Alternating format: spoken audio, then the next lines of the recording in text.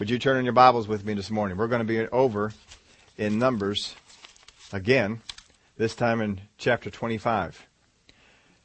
There was a lesson that was written, and I hope I get the name right, Tiziana Ruff, that there was once an emperor in the Far East who was growing old and knew it was his time to die and to choose a successor.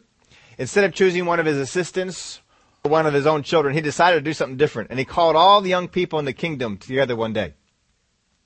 He said, "It has come time for me to step down and to choose the next emperor." And he gave to all the children a seed. He said, "This is a very special seed. You are to take this seed and you are to take it home and you are to care for this seed. You are to plant this seed in soil and water it. And in 1 year from today, I will call you all back in and we will see what you have grown. And I will make my judgment as to who my successor will be." And so all the children got excited and they took it on home. And one child in particular, his name was Ling, took it home, explained to his mom what he was going to be doing. And his mom went and found a pot and they put some nice potting soil in there. And they planted the seed. And he carefully checked that seed every single day. See if it needed water. If it did, he put just enough water on it, not too much. He took extreme care of that seed. And 3 weeks went by, 4 weeks went by, and the other children are reporting that their seeds had sprouted and Ling's had not. 5 weeks, 6 weeks, 7 weeks, 8 weeks. Still, there was no seed sprouting for Ling. Everyone else had plants now. They're not talking about seeds, they're talking about plants. Everyone else in the room that had received a seed is having a plant grow. And after a couple of months, 6 months went by, everyone now has either trees or tall plants growing, and Ling has nothing. It's just a pot. And he is just sure that somehow he has killed his seed and his chance to be the successor to the emperor. A year went by, and the day came, and the emperor called all the children into the room. And they all came together. Bring your plant, bring your pot. And they all brought it in, and Ling was so embarrassed he didn't want to go. And his mom says, "No, you need to go. You need to be there." But everyone else has things growing. I'm the only one who doesn't have anything growing. I'll be embarrassed. And she says, "No, you just go, and you be honest about what you did, about how you took care of it and what happened." And so Ling went, and he sat all the way in the back of the room, and he tried to hide. Because everyone else came in and they had trees growing in their pots and tall plants. And the emperor noticed Ling in the back with a pot with no plant growing in it. And he called out to the young man. He says, "What's your name?" And he says, "My name is Ling." He says, "Ling, come up here." And he knew he was in trouble. He just knew he was in trouble. He's the only one in the whole room who there's no plant growing. And he calls him on up to the front. And he introduces him to the class. He says, "Class, this is Ling. He will be the next emperor." And no one in the class was more shocked than Ling was. Ling looked at him and says, "Me? I'm the next emperor? Why would I? I'm the only one who couldn't grow the seed." And the emperor looked at Ling and he says, "Every single child in this room received a seed that was boiled. And every single one replaced their seed with another. You are the only one who was honest enough to come and bring the seed that I gave you." Boy, there's something about being faithful, isn't it? Just be faithful, be honest with what you have and with what you got. Because you just don't know what's going on. Title of our faithfulness lesson today is Faithful or What? Last week we looked at faithful to what? This is faithful or what? What happens if we're not faithful? What happens if we're one of those children who decides to replace the seed and grow something different? Well, the Word of God has some things, and we're going to be looking at judging, because if we are not faithful, is it not true that the Word of God says that there will be some judgment that comes for the lack of faithfulness? The Word of God, as we've looked at in the past, has said that a steward is required to be faithful. It's required of a steward to be faithful.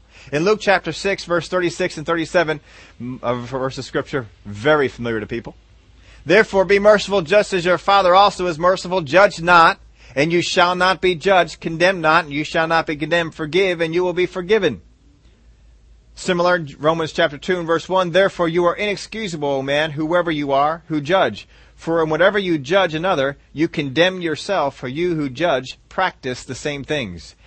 And most Christians, and we've talked about judging in this church many times, but most Christians have the idea that we as Christians are never to judge. And so what we do is we don't judge outwardly, but sometimes we judge inwardly, or sometimes we gossip about each other and we judge that way, and we judge through the back door and things of that nature. But it's because we have had a misunderstanding of judging that we've gotten off and done things in the wrong way. We have to make sure that we judge correctly. We've talked about it before. I can just summarize it again for you. We cannot judge each other's motives, but we can judge each other's actions. We are called and have a responsibility to judge each other's actions as Christians, as believers. But I cannot judge your motives. The example I've often used with people, with you all, is I can't judge your motive unless you tell me what it is. Why did you do that? Because I hate them. Can I judge your motive now? You told me what it was. Can I judge that motive by the Word of God? Absolutely I can. Now we have to make sure that in the way that we judge carefully, because John tells us, you be careful how you correct someone. When you go in there and you correct somebody, you got to make sure that you understand you could fall too. Don't judge from a place of superiority or correct from a place of superiority. Well, if we're going to line up what John says about correcting, we got to make a judgment. In 1 Corinthians 5 and verse 7, Paul teaches us, therefore purge out the old leaven. What's leaven mean in the New Testament? Bad stuff, sin, wrong teaching it's used for. Therefore purge out the old leaven that you may be a new lump, since you truly are unleavened. For indeed Christ our Passover was sacrificed for us. So he tells us, purge out that old leaven. You got to get that stuff out. I got to judge some old teaching I've got, some wrong teaching I've got on the inside of me that's holding me back.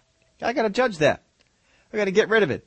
I got to judge some actions that I'm doing that I shouldn't be doing. A little bit further on down in verse 8. Therefore, let us keep the feast, not with old leaven, nor with the leaven of malice and wickedness, but with the unleavened bread of sincerity and truth. I write to you in my epistle not to keep company with sexually immoral people. Be careful who you keep company with. Now, this does not mean that a person who has sinned sexually or any other way, that you just shun them for the rest of their life.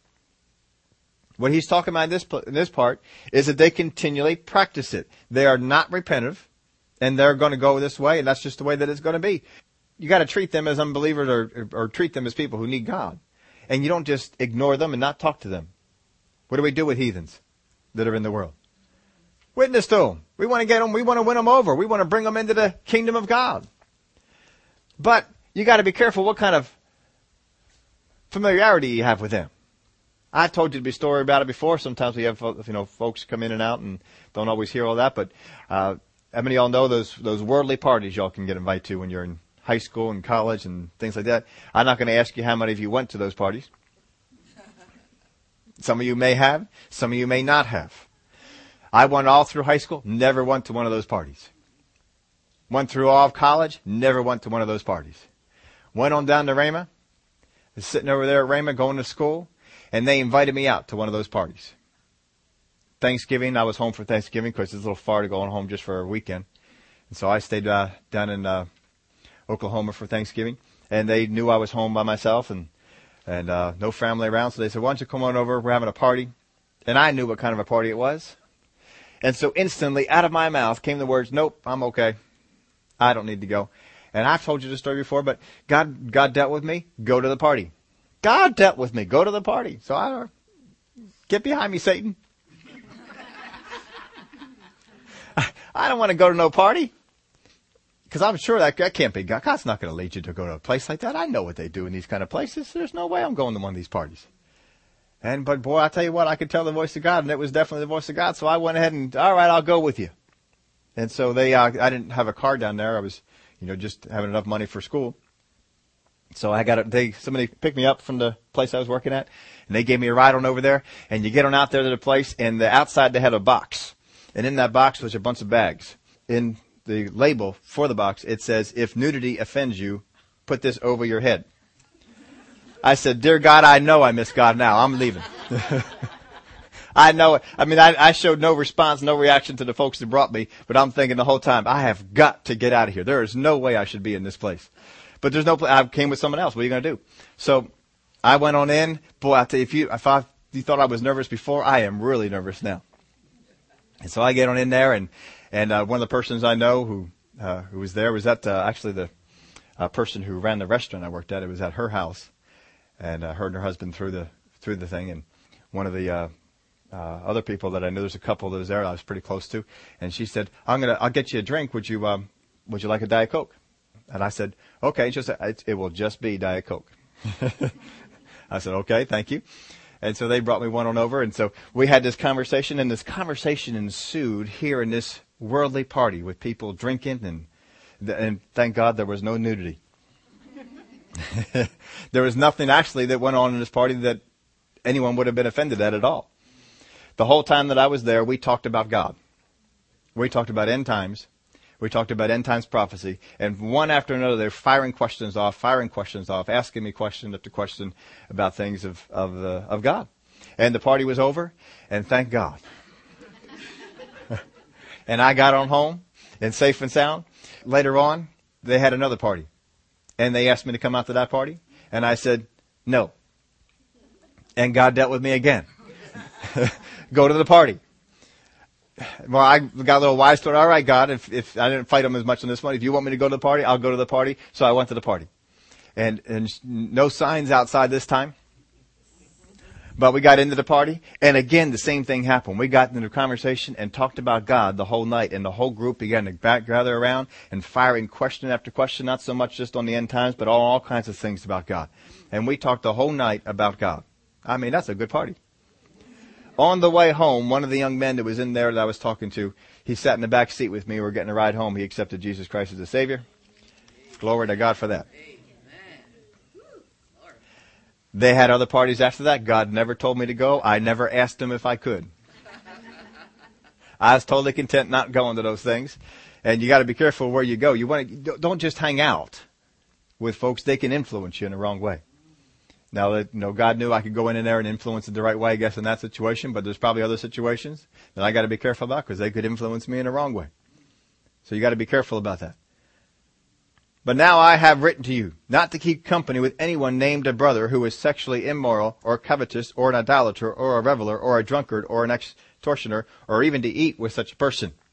It does not mean that they ever were. It means that they continue to practice it now and are unrepentant. Sometimes we get the wrong idea about this, and this is where the judging in the church is taking a wrong turn. Someone had made a mistake years ago, and we just want to hold them under that forever. And you can't do that.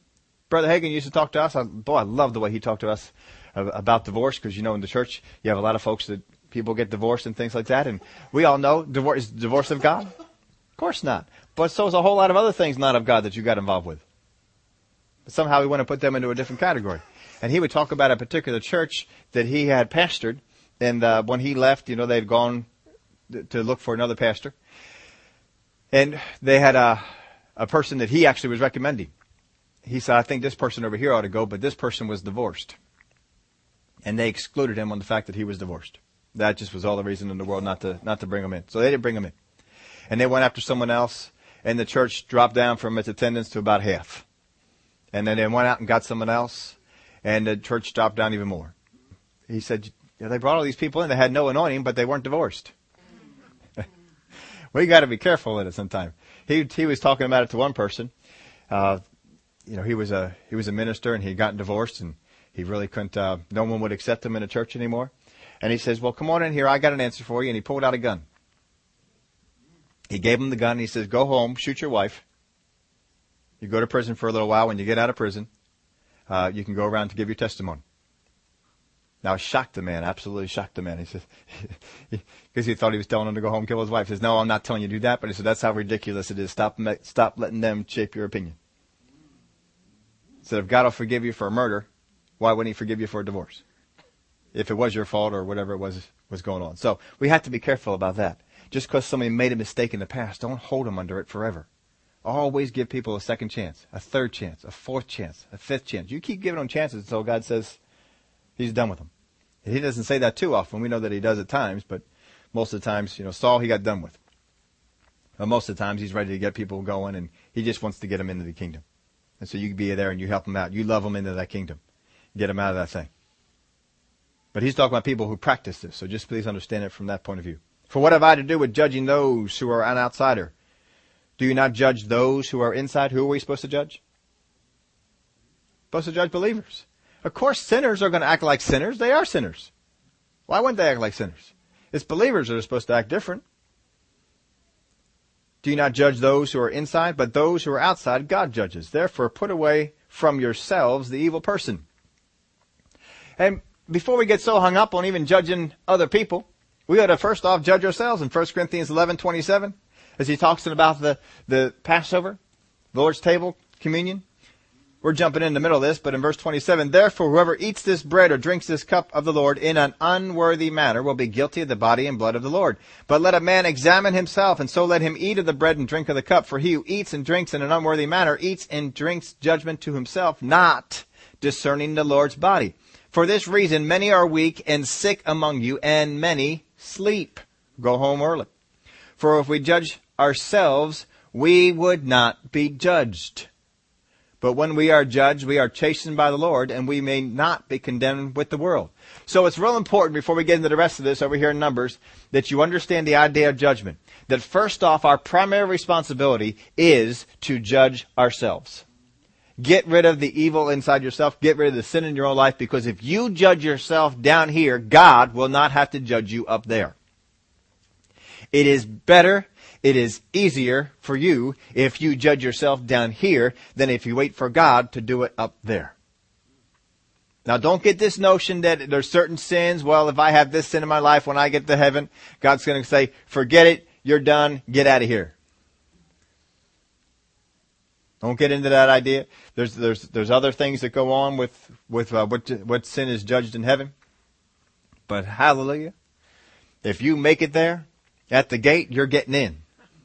Because at the time you die, God knows which direction you're going. And you head in that direction. Glory to God. We can know that we're on our way to heaven. But it's important that we judge ourselves. It's so important that I understand that I judge myself, that when I see a brother or sister not judging themselves in an area, I need to be taken up with the concern of what will happen to them when they get to heaven. Not with any other concern. I need to be taken up with a concern for them, with a love for them, and to come in and restore such a one with that attitude. I want to see you get to heaven without having that to be judged. I want to help you get out of that. I want to help you to get past that. And if you come with that attitude, judging other people is not a big deal. So just do that. But if you get out there and you get haughty and you get better than them and so forth, you've created problems for yourself, and you've judged in the wrong attitude, in the wrong way.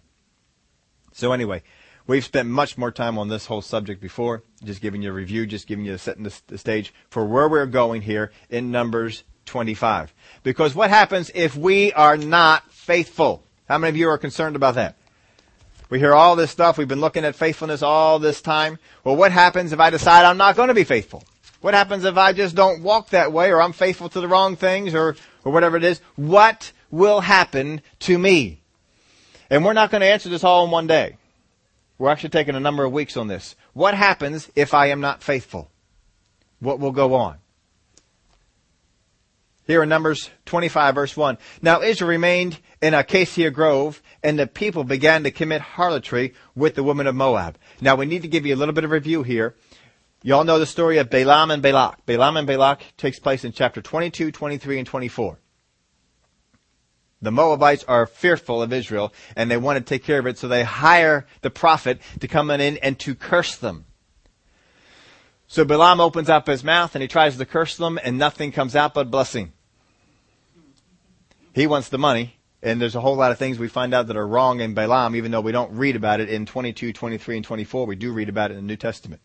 We get set straight on what was going on with that. We're not here to talk about that story, but that's the idea that was behind here. And Balaam wanted to find a way to get the reward. Since he could not come out and verbally curse them and get the reward that way, he counseled the king of Moab, and he says, this is what you do. Send your women over, lure the men into sexual immorality and adultery, and God will judge them for you. That was the counsel that he gave. That was the counsel that they followed. And that's why chapter 25 comes right after chapter 24. So Israel remained in Acacia Grove, where they were, close by where Moab was. They invited the people to the sacrifices of their gods. Who is the they? The Moabites. Invited the people to the sacrifices of their gods. And the people ate and bowed down to their gods.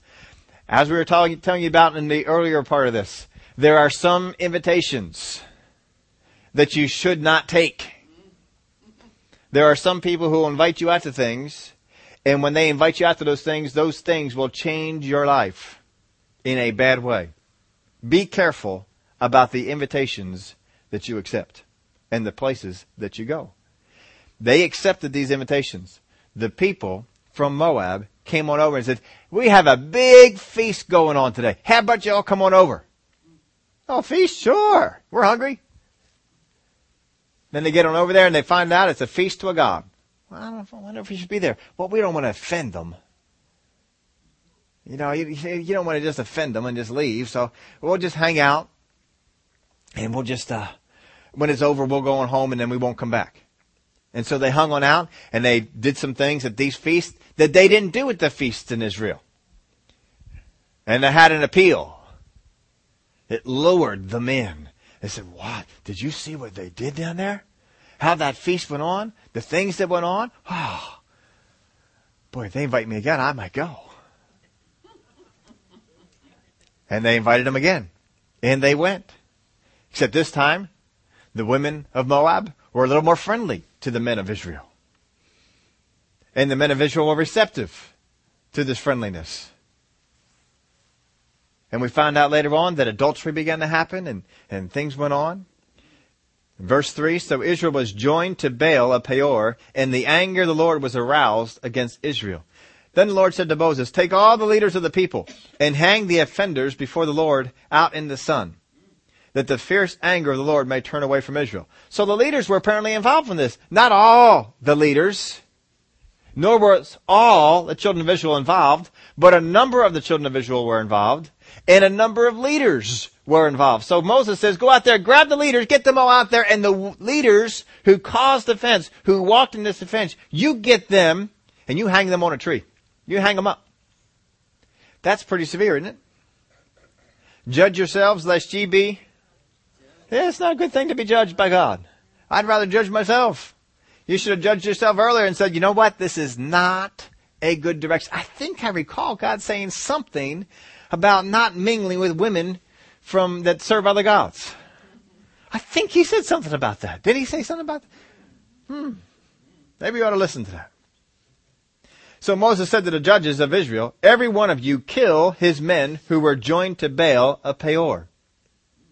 So they got involved in the idolatry. They got involved with the women. And look at verse 6. And indeed one of the children of Israel, one out of how many? 2, 3 million? A lot. There's a lot of people. One! Now, I can't say there was 2 or 3 others besides. We were just focusing here on one.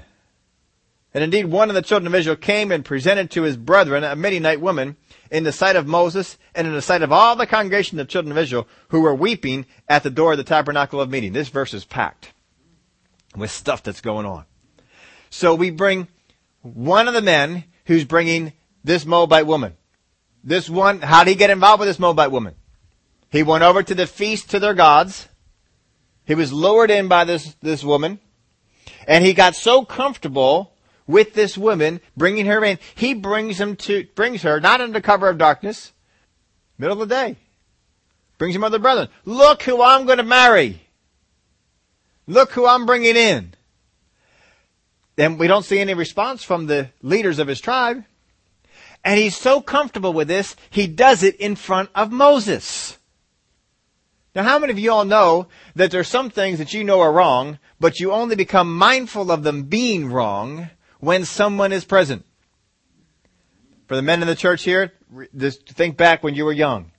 You knew your mom said not to do this, but somehow you're not mindful of that until all of a sudden you see mom. Oh.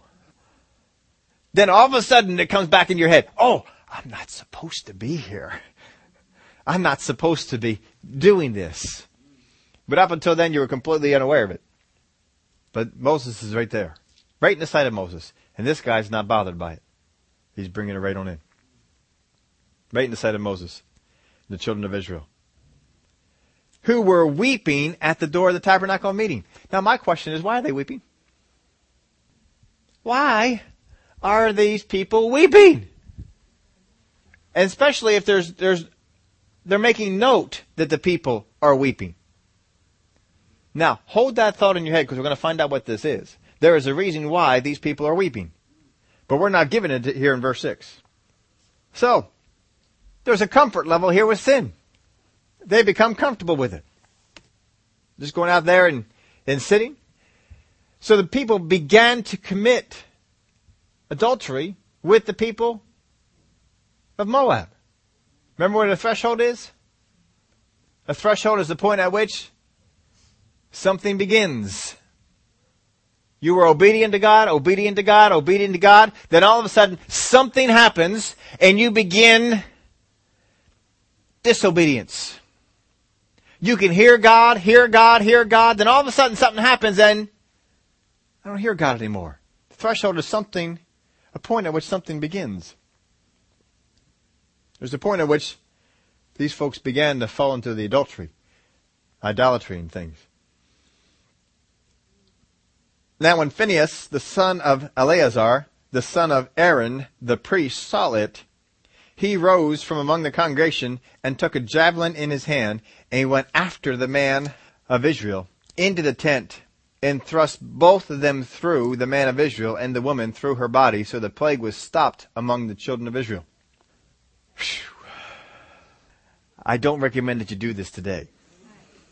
You'll probably have some other, problems if you do that. But this is what he does. They're under a theocracy. God is the ruler. We're not under a theocracy. We have a president, we have a constitution, we have a Congress, we have police, we have so forth, and you have to answer to them for those things, understandably. But he grabs the javelin. He gets so mad at seeing what this is going on. He doesn't kill them in the midst of the congregation. He gets them in the tent. And he's able to, they're close enough to each other, able to put that spear right on through both of them. He got that mad for God. But then it says something. So the plague was stopped among the children of Israel. If a plague was stopped, what does that mean? Had to start somewhere. We just weren't told when it was started. Now we looked not too long ago. I forget whether it was Sundays or Wednesdays. Sometimes they jumble together for me. But we looked at how the plague started amongst the children of Israel. I think it was last Sunday. And in what, a matter of minutes, hours, 14,700 died. Why do you think those people were weeping at the meeting, at the tent of meeting? Because the plague had started. So here you got this. This is the scene. You got people that are at the tent of meeting weeping because someone they loved died because of the plague. Why did the plague come on Israel? Because they're following after the idolatry, taking part of the ceremonies, and having adultery with the women of Moab. And here comes this guy bringing his Moabite woman. Right through the weeping people. Whew. Isn't that brazen? That is something else. Not fazed by it at all. Just brings it right on through. But this act of Phinehas stopped the plague. So those who died in the plague were 24,000. We had 14,700 before, now we got 24,000 dying. Well, God's goal was to make sure that those that were old enough made a decision not to go after God. Well, they're making it easy for them, aren't they? Phinehas, the son of Eleazar, the son of Aaron, the priest, has turned back my wrath from the children of Israel because he was zealous with my zeal among them, so that I did not consume the children of Israel in my zeal. Because God apparently would have. Therefore say, behold, I give to him my covenant of peace, and that shall be to him and his descendants after him a covenant of everlasting priesthood, because he was zealous for his God and made atonement for the children of Israel. We sometimes just got to take out the zeal of God. And get that. Doesn't mean you got to go grab a javelin and find somebody to, but you got to pick up the zeal of God. Become zealous for the things of God. Sometimes we've just become lax to the things of God. We've just let them go on by the wayside. I'm letting stuff go on the inside of me. I'm letting the critical spirit rise up on the inside of me. I'm letting gossip rise up on the inside of me. I'm letting all these things come up, and I'm speaking these things out. Negative words here, negative words there. Judge yourself. Quit it. Pick up that zeal of God. Pick up that zeal that says, God, I shouldn't have these words. I shouldn't have these thoughts. Why am I entertaining these thoughts about these folks? I shouldn't do it. I need to let that go and get zealous and judge the thing out from yourself. Get it out of yourself. And once you get it out of yourself, you can go out there and help other people a whole lot better. I mean, how would you receive it if brother or sister so-and-so, who is so involved in gossip, comes over to you and rebukes you about your gossip? What's your first thought? What in the world? What are you doing coming over talking to me? You're worse than I am. Isn't that your first thought? You totally disqualify what even though what he says is, or she says is true. It don't matter. You disqualified it. He said, no way. Because you're involved in this as much as I am. That's why the Word of God says, get the log out of your own eye first. Get your own life taken care of. Doesn't mean that you have to be perfect. And sometimes we've come out with that meaning that I have to be perfect before I can go out there and correct anybody. No, you just got to get that right attitude that says, you know what, I could fall into this too. Or I have fallen into that before. Or whatever it might be. But either way, it's not good. This is what the Word of God has to say about it. You can tell whether your motives to help people are right. If your motives are right, you're just there talking to the people, correcting them, and you don't go off and tell everybody else about it. Well, I told them this. I sure set them straight. I let them have it. Don't be doing that. You have a correction that needs to be made with somebody, go out there, make the correction, and go on away from it. Let it go. Make sure your motives are right. Because how many of y'all find this? When we find gossip in the church, when we find criticalness in the church, when we find hate in the church, not walking in love in the church, walking against the Word of God, doing the things that the Word of God has said not to do, make sure you restore them in such a way that they can be restored and help them out.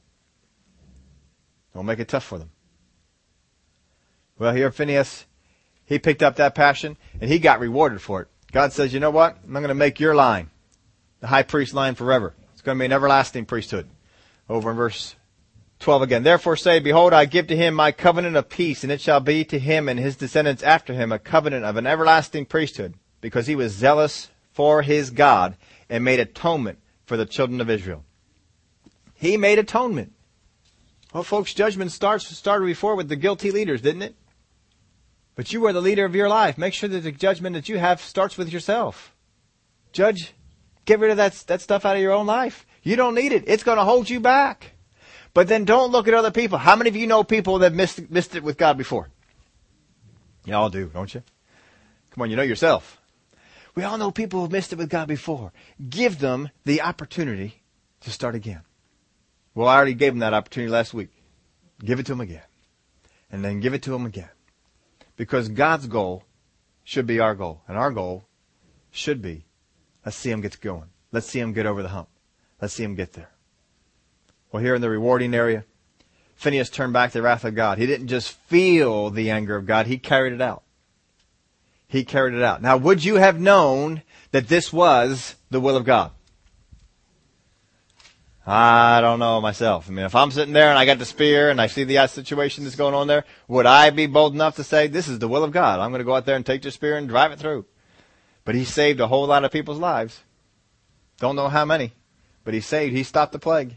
He saved a whole lot of people's lives by picking up that zeal of God. Now, here's the questions we want to begin to look at. What happened to the people God used to carry out judgment? Because God carries out judgment in the Word of God, doesn't he? Didn't God judge Saul? Didn't God use Jehu to execute some judgment? Didn't God use Israel to execute some judgments? Didn't God use the enemies of Israel at times to execute judgment on Israel? Wasn't Babylon used as an instrument of judgment to a nation that had gone after idolatry. Now, if you were to stand there and look, here's Babylon and here's idolatrous Israel. Which one do you say was the worst? I kind of think Babylon was probably the worst. They never did follow God or go in any direction at all. And yet God used them to judge Israel. Well, what good is that? How does that happen? How many times have we looked at a situation and we feel that God judged in the situation and God made a decision between one party and the other party, so this party must be right. This party must have been this party must be the faithful one. They must be the one that is on the right page because God judged in their favor, or God used them, or whatever it might be. So we're going to look through the Word of God and we're going to find out some things in the Word of God that's not always the case. Sometimes God's used people who were more unrighteous than the ones they were judging. And you have to ask yourself the question, why? Why would God use some people that were more unrighteous than the people he was judging? He also used people that were more righteous to carry out the judgment. So there's some situations we need to look at. So the people who were used in the judgment, were they in turn judged? Did the God go back and take a look at them and say, let's judge you now? Well, sometimes they were. And sometimes they weren't. So what made the difference? Why is it that sometimes God turned and judged them, and then other times God didn't? You know, there's a rhyme and reason why God does everything that he does. He doesn't just do it on whims. He doesn't just have good days and bad days and base things out on that. There's reasons why. God is always true to his word, always does what his word says. Were they above judgment? No. So we need to understand the reasons. Because if we get used in the area of judgment, don't be sitting back there and say, well, I must be more faithful.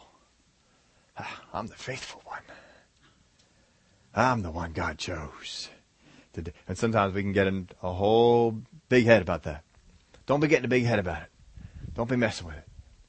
Doesn't mean that you were the more faithful one. Israel's bringing home sinners, hanging around sinners, and it pulled them down. It hindered them. God was never out there saying, don't hang out there with the Moabites or people that act like that, because if you do, you'll have all kinds of fun and you won't come back in my house anymore. That's not what it is. God says there's a danger that is there. There is a danger that will pull you down, but you don't know what that danger is. You don't know what's out there, but God knows about it. And so he says, don't go out in that direction. Don't go over there. Don't be in that place. There are some times that you're going to have friendships with people, and you're going to have that close friendship, and you come on in, and all of a sudden a warning sign comes up on the inside of you. Don't get too close. Why not? Why not? Why would I not get close there? Because there's a danger that's there. You need to listen to the voice of your spirit sometimes on that. God will tell you. God will judge it for you. Don't get too close to that. They're going to pull you down. They're going to try and pull you away from this or get you into that. I'll tell you what, sometimes guys are the most predictable things in the world. I think generally men are very predictable. Women, not so much. But men are very predictable. We had some people where they were looking at bunk beds and they had two boys with them. And the boys were just full of energy and full of life. And Mom thoroughly enjoyed that the two boys were full of energy and full of life. And I says, aren't boys great? I said, you always know what they're going to do. He says, yes, you do. You don't always like it, but you always know what they're going to do. They're very predictable. If there's danger, there they go. If there's a challenge, right over there. They're right in there. Now, girls, it depends on the day. I mean, today might be different from tomorrow, and the response might be different. See, we men, when we're growing up, we don't have that problem. Football, there's always a good day for football. It's not like, I'm not in the mood to play football today. We don't wrestle with that. Football is football. Baseball, baseball. Hockey is hockey. You're never in the mood to play it or not. It's just something that you do.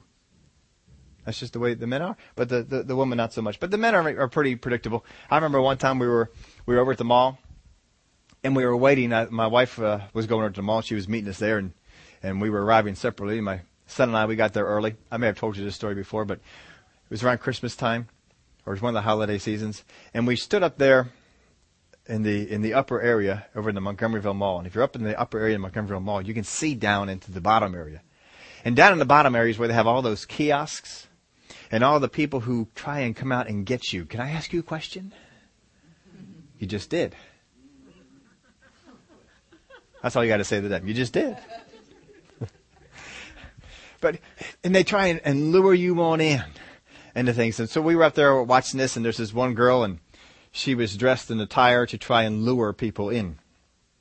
And I pointed that out to Christian, that this woman, she's dressed to pull people in. And here comes this guy. I mean, it's a tiny woman. It is a large man. And she gets on over there, and we can't hear the conversation, but we can see what's going on. And the whole time we're going, you see, he's going to come right on in because of the way she's dressed and the way that she's acting. I said, that is the stupidest thing in the world. I told her, I says, it drives me batty that women think that they can dress in a certain way and just get them to go right on over. Because they can. It does happen a whole lot. Men, be less predictable that way.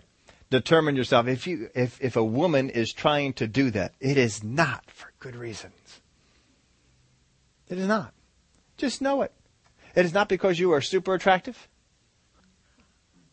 It is because she has determined something against you or something about you. She's just trying to pull you in. That's all that it is. Just, the women that are worthwhile, don't do that. But somehow, you can tell this to men all the time. Certain men. Other men you can get the message across. But certain men, you can say this to them all the time. And yeah, it's true. And then here comes some woman dressed a certain way, trying to pull them in. And they follow right along. Don't do it. They have ulterior motives. And I'll tell you, women who give over to their sin side, you can get just downright nasty. Oh. Women who don't are a beautiful thing. God has created them to be a beautiful thing. But you give into that sin side, it gets downright nasty. Men who give into the sin side, they can get downright mean, harsh, cruel. Men and women, we can both give over to the sin side, and he turns you into a whole different animal than God intended you to be. Don't let that happen to you. But sometimes, I would get around with some of the guys, and you'd see some of these girls do it. And you carry on this way. It's like, yeah, come on. I'm not giving into that. Make sure that you don't. Because that's what they did here. They sent out the Moabite women.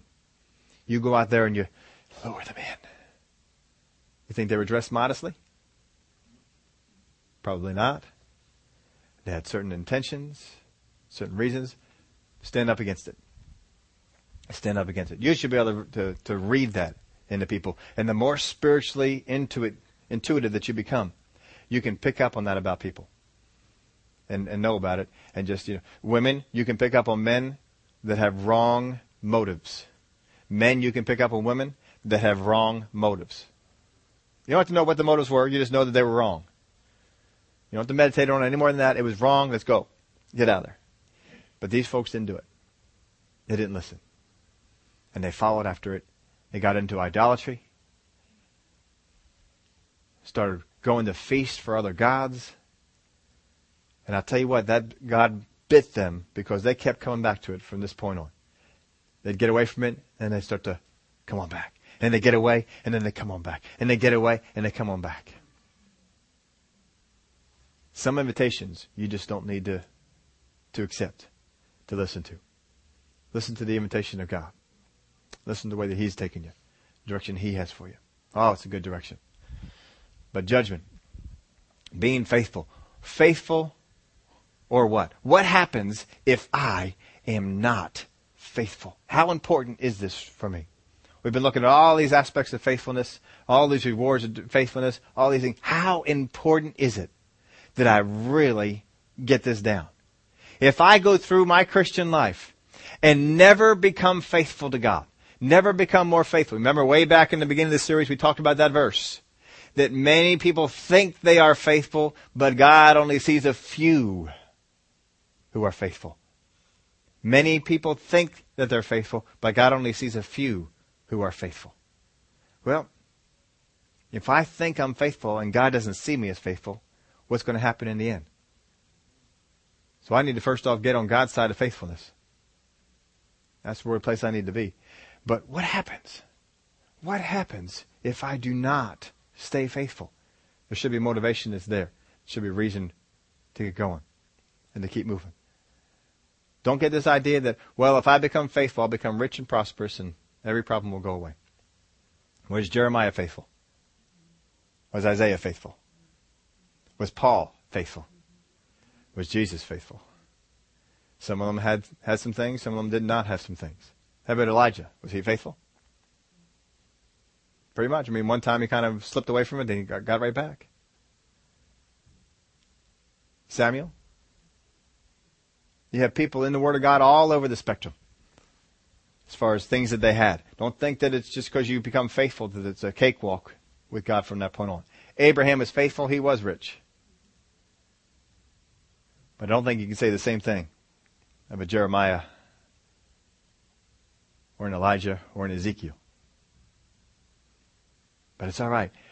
God wants you to know why to be faithful, what it's going to do for, how it's going to change your life. But we've been judging faithfulness based on the wrong things.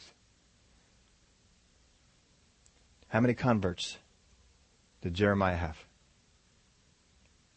Did Isaiah stop the judgment of God from coming upon Israel? Did Elijah, with all the miracles that he did, turn the northern tribes away from idolatry? They didn't have success, did they? But were they faithful? Yeah, they sure were. Too often, folks, we let ourselves look at the success I have in the things that I do by what other people are judging by. And I'm judging my faithfulness based upon how other people look at my success, how other people look at how things have gone. God looks at how faithful have you been to what He has said to do. And that's what He's judging you on. Remember when we started this, we looked at the parable of the talents. One's got 5, one's got 2, one's got 1. He didn't judge the one who had 2 based upon what the one did who had 5.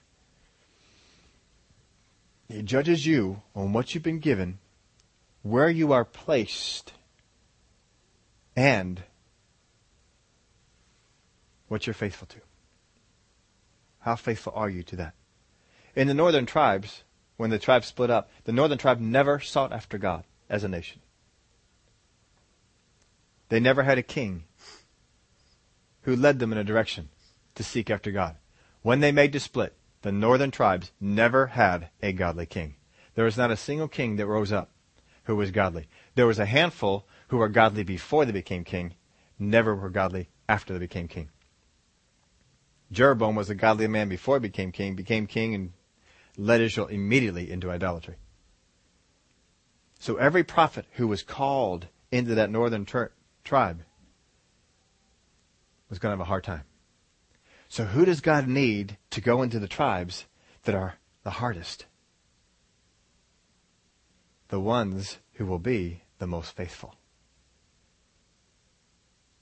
It is harder to be faithful to a dead seed than to a seed you replaced and grew. But you be faithful to what God gave you. Because God is the one who rewards His faithfulness. Father, we thank You for Your word. We thank You that You look upon our situation. You have placed us in certain ministries and certain places. You have placed us around certain people.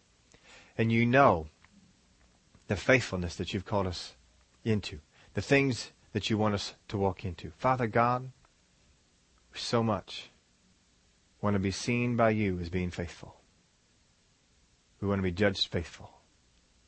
Help us, Father, to walk out in this life to do the things that you've called us to do, to walk in the ways that you called us to walk in, to be faithful to the word that we know, and to continually learn more. We thank you for it. In the name of Jesus we pray. Amen.